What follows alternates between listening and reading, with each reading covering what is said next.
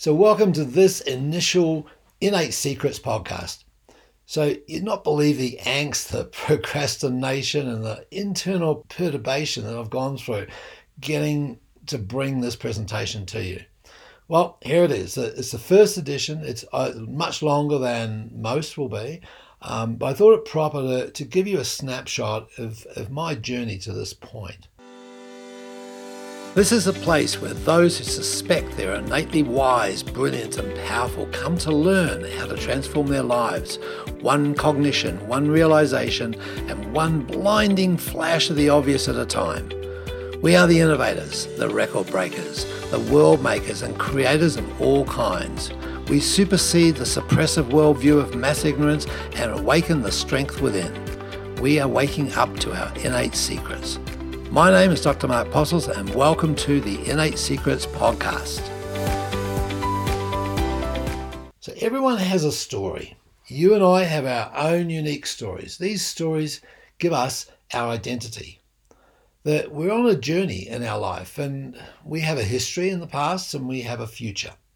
And we live in the now. And the sum total of the sense or the meaning we've made of our past gives us our viewpoint and our filters and our identity that we exhibit right now. And at the same time, our hopes and our aspirations and our vision for our future.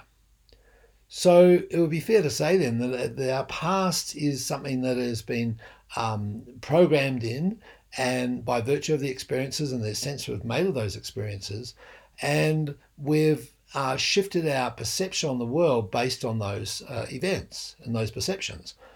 Now, this can work in our favour, this can work against us.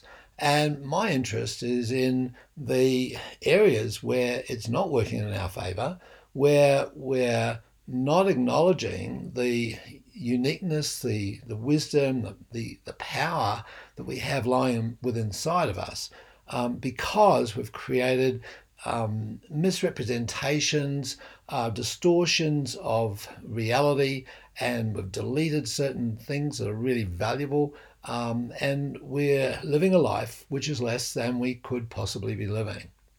So in order to just orient you to this, I want to just go back and relate some of my experiences so you can get a bit of a feel for where I've come from. And so that's what this podcast is dedicated to. And I'll just go through in a chronological order here some of the things that I think have formed me and may account for some of the behaviors, some of the accomplishments, some of the restrictions, some of the ideas and thoughts that I have. So right from my birth, I was told that it was arduous. It was very, very difficult, and it nearly led to my mother's death. And that's significant to me because it has, to some degree, formed a viewpoint on the world that I have and that I've operated by, and much of that I would see has been a huge blessing. So, I tend to have as a high value compassion. If I see something that is in need of support, I tend to rally to that. Also have a value around justice. I think it's important that that equality be honoured, and that individual effort and individual achievement be honoured, and that injustices are something that I will certainly rally against, and I have throughout my life. This has led me then to exploration. It's led me to looking at things from a different perspective, always taking a third viewpoint on something with intense curiosity. So I ask a lot of questions, and I tend to have a playful activity around what I do. So, one of our overriding mottos within our company is work is play with a purpose. And so, there's a playfulness about what I tend to do, and I tend to play devil's advocate a fair bit, and I've done that right throughout my life. And of course, all of these values have been have worked for me, but they've also worked against me, and particularly in in situations where authority is involved, such as schooling systems. So I've defied authority along the way, and yet at the same time supporting and having compassion for the team that I've been working with at any point in time, and getting looking for equality or justice wherever possible, and questioning why. I think why was a huge thing for me when I was at school when I was young. I couldn't understand learning a particular topic or a particular subject. Say, I remember French. You know, the French teacher would walk in at the beginning of the year and say, okay, we're going to learn French, and this is a noun, this is a pronoun, this is a, and it's like, well, why? You know, I did not see context for it, and it wasn't until sort of halfway through the year that she described Paris and the girls in Paris and the you know the style of Paris and the French love of life and food and sensuality, and as a 15 or 16-year old, that really got me thinking, okay, I could maybe learn this French thing, because I could see value in it. So there was a rationale, there was a why that came to it. So that's sort of been my journey in terms of the way it's been formed has been very much around asking why, asking what the possibilities are. Now, as I grew up, there was times of certain uncertainty and stress, even globally there were in the Cold War, and you know the pivotal points that of history of Martin Luther King's death and Kennedy being shot and so forth, which have an indelible mark upon me in terms of my life's journey as well. My family always wanted me to settle into something that was secure, and my grandfather managed to organise a job in an insurance company when I graduated or left high school, and that certainly wasn't for me. I realised that really, really quickly. I missed the draft for Vietnam. There was an odds and even birthday date arrangement for that, so I missed out on that in New Zealand. And so I travelled the world. I looked around for. I knew what I didn't want. I didn't want conformity. I didn't want the normal situation of going to university for the sake of getting a degree. I had this attitude of revolution, and as we did in the '60s, it was one of demonstrating that too. So it found me in a place in Vancouver, sitting across the table from a couple of young guys who told me all about this thing called chiropractic one night. And it was a defining moment for me. It was a pivotal point in my life's journey. At that point in time, I really decided to do something proactive. Up until then, been revolution, I'd been working away from the system.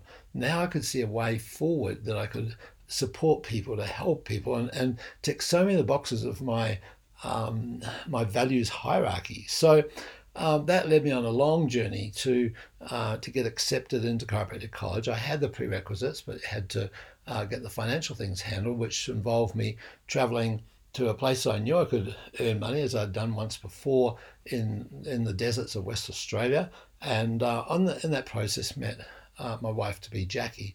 And once again, that was another pivotal point.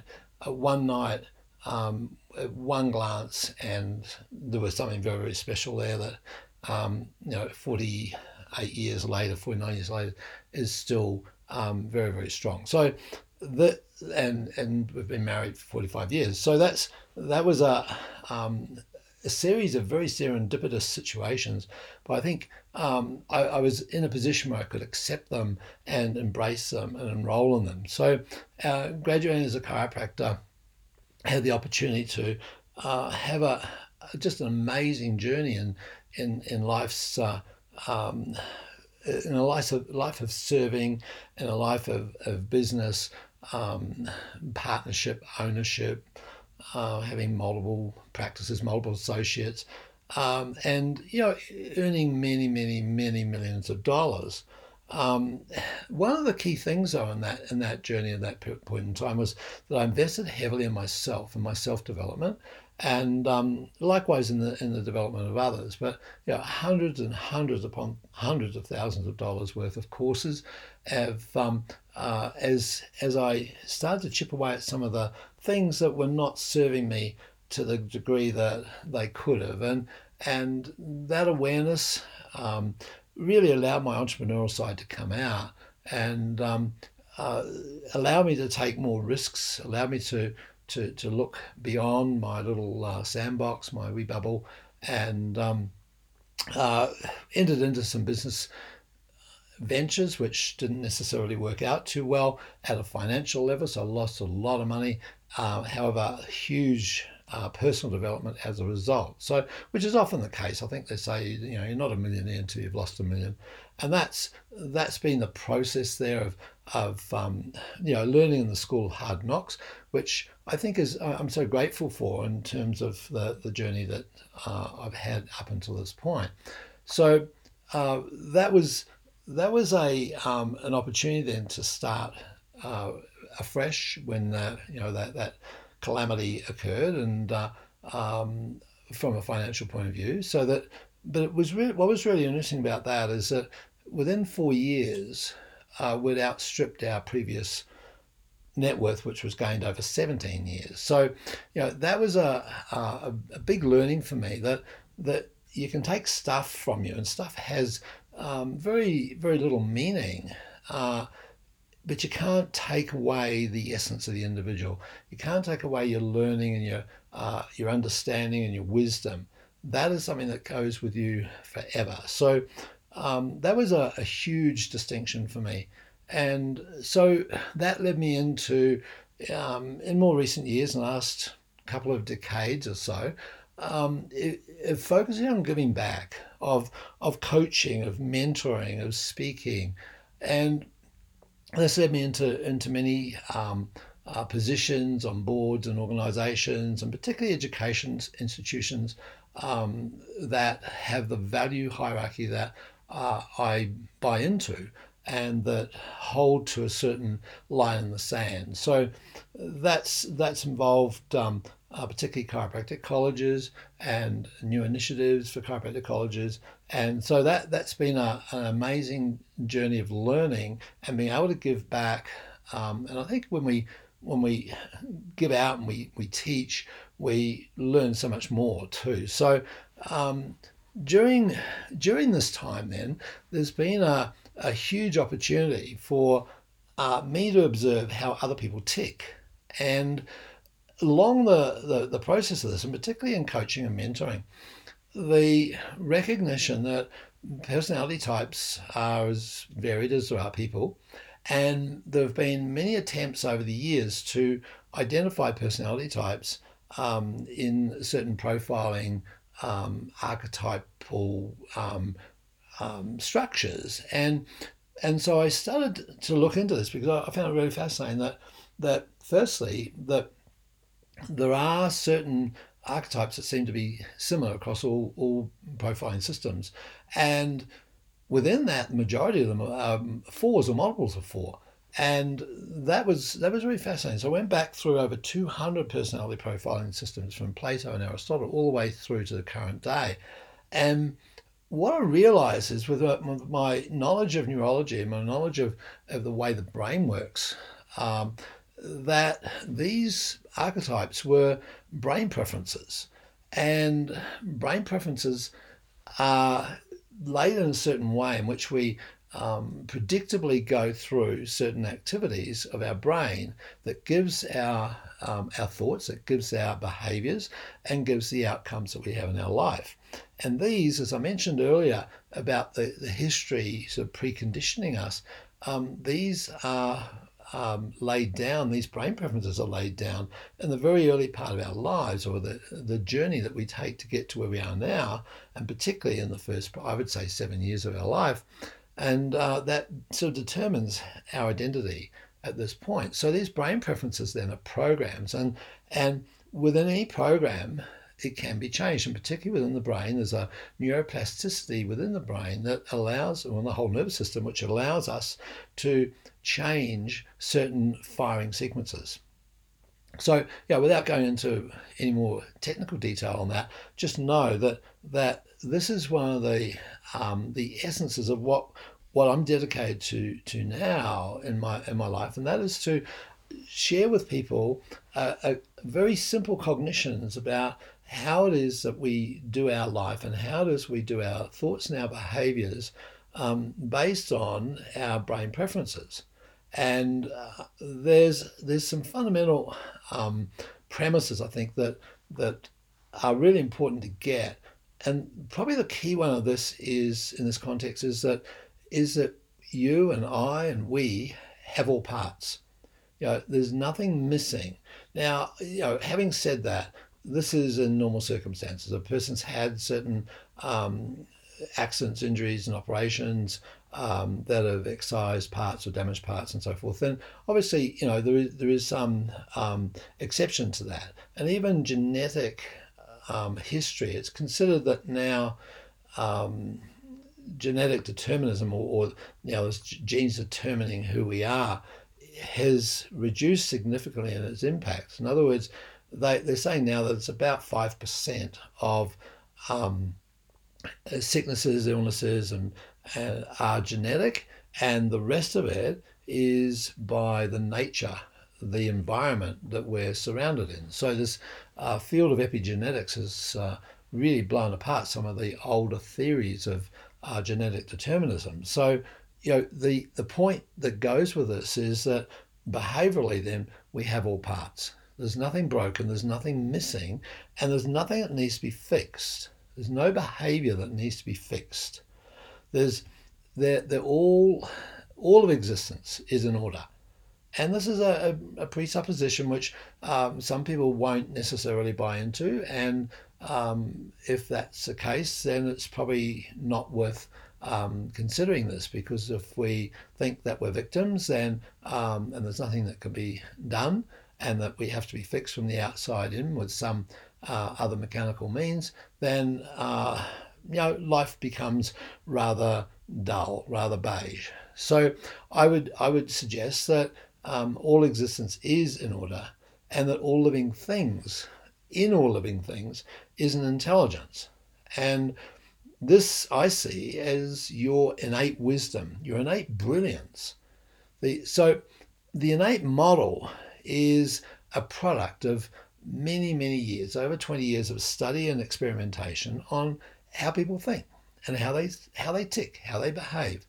And this extends to relationships. So no two people are the same. And I'm sure, as you observe, then the relationships you have with people generally tend to stick with or become sticky when you get your viewpoint on something and the other person's viewpoint on something, and they happen to be different. And that then is the juice of life, but it's also a challenge in life. And so what we find within the innate model is there is an ability to see from another's point of view and to walk in their shoes, so to speak, which could be very much not you in terms of your preferences. However, that allows you then to reconnect or to connect maybe for the first time with that person. This could be said with groups and the designing of groups and the designing of teams, and we work with lots of businesses that find that extremely useful to be aware of the individual preferences, behavioural preferences that people have, and to place them accordingly in their teams, and to look for the gaps and to hire for the gaps. And this extends into corporations. It even extends into countries. So there's these pre-programmed imprints that occur that we call culture. The human essence is greater, though, than any of these imprints. And there is a point of joining. When we go to a high enough level, you could take warring tribes, warring countries, warring regions, and bring them to a higher point of agreement. And we find that the essence of humanity is greater than these superficial imprints that we all carry around with us. So the innate model then honors the greatness within you. That's the purpose of these podcasts. So This podcast then is a collection of thoughts with suggestions for action. And I want to make sure that it's a usable thing. And it's something that won't take long, won't take much out of your day. They're short. They're much shorter than this introductory piece, for example. And they're based on monthly themes. So we have themes for every month, and then they're delivered in at least weekly or more frequently episodes, and probably some random episodes as well. And obviously, when I get on a rant, I find it quite useful to express it, and this is going to be a new form of expression. So we'll see how that flows. So I invite you then to subscribe and like these podcasts. And the more support you give it, the more you share it, the more feedback we're going to get. So if you can give me feedback, let us know about your wins. Let us know what it's done for you when we make a suggestion and you apply it and you notice what changes. Give me requests for commentary on certain issues too. So if there's something that you would love to hear more about, then let us know and suggest people who can enrich this program. So in other words, if you identify someone who you think would be a great addition to this program, I'm very happy to interview them. So let us know on that. So no matter what your area of interest and endeavor, I'm sure that the innate secrets will open your mind to the infinite potential that lies within you. So I'm really looking forward to joining with you in this journey. I'm Dr. Mark Postles. If you need to contact me at any time, feel free, and let's go into the innate secrets. Let us show you how to fire your brain in ways that serve you so that you can be confident, connected, and bring joy and passion into what you do every day. Get a free copy of my book, The Innate Model. Go to theinnatemodel.com/free book.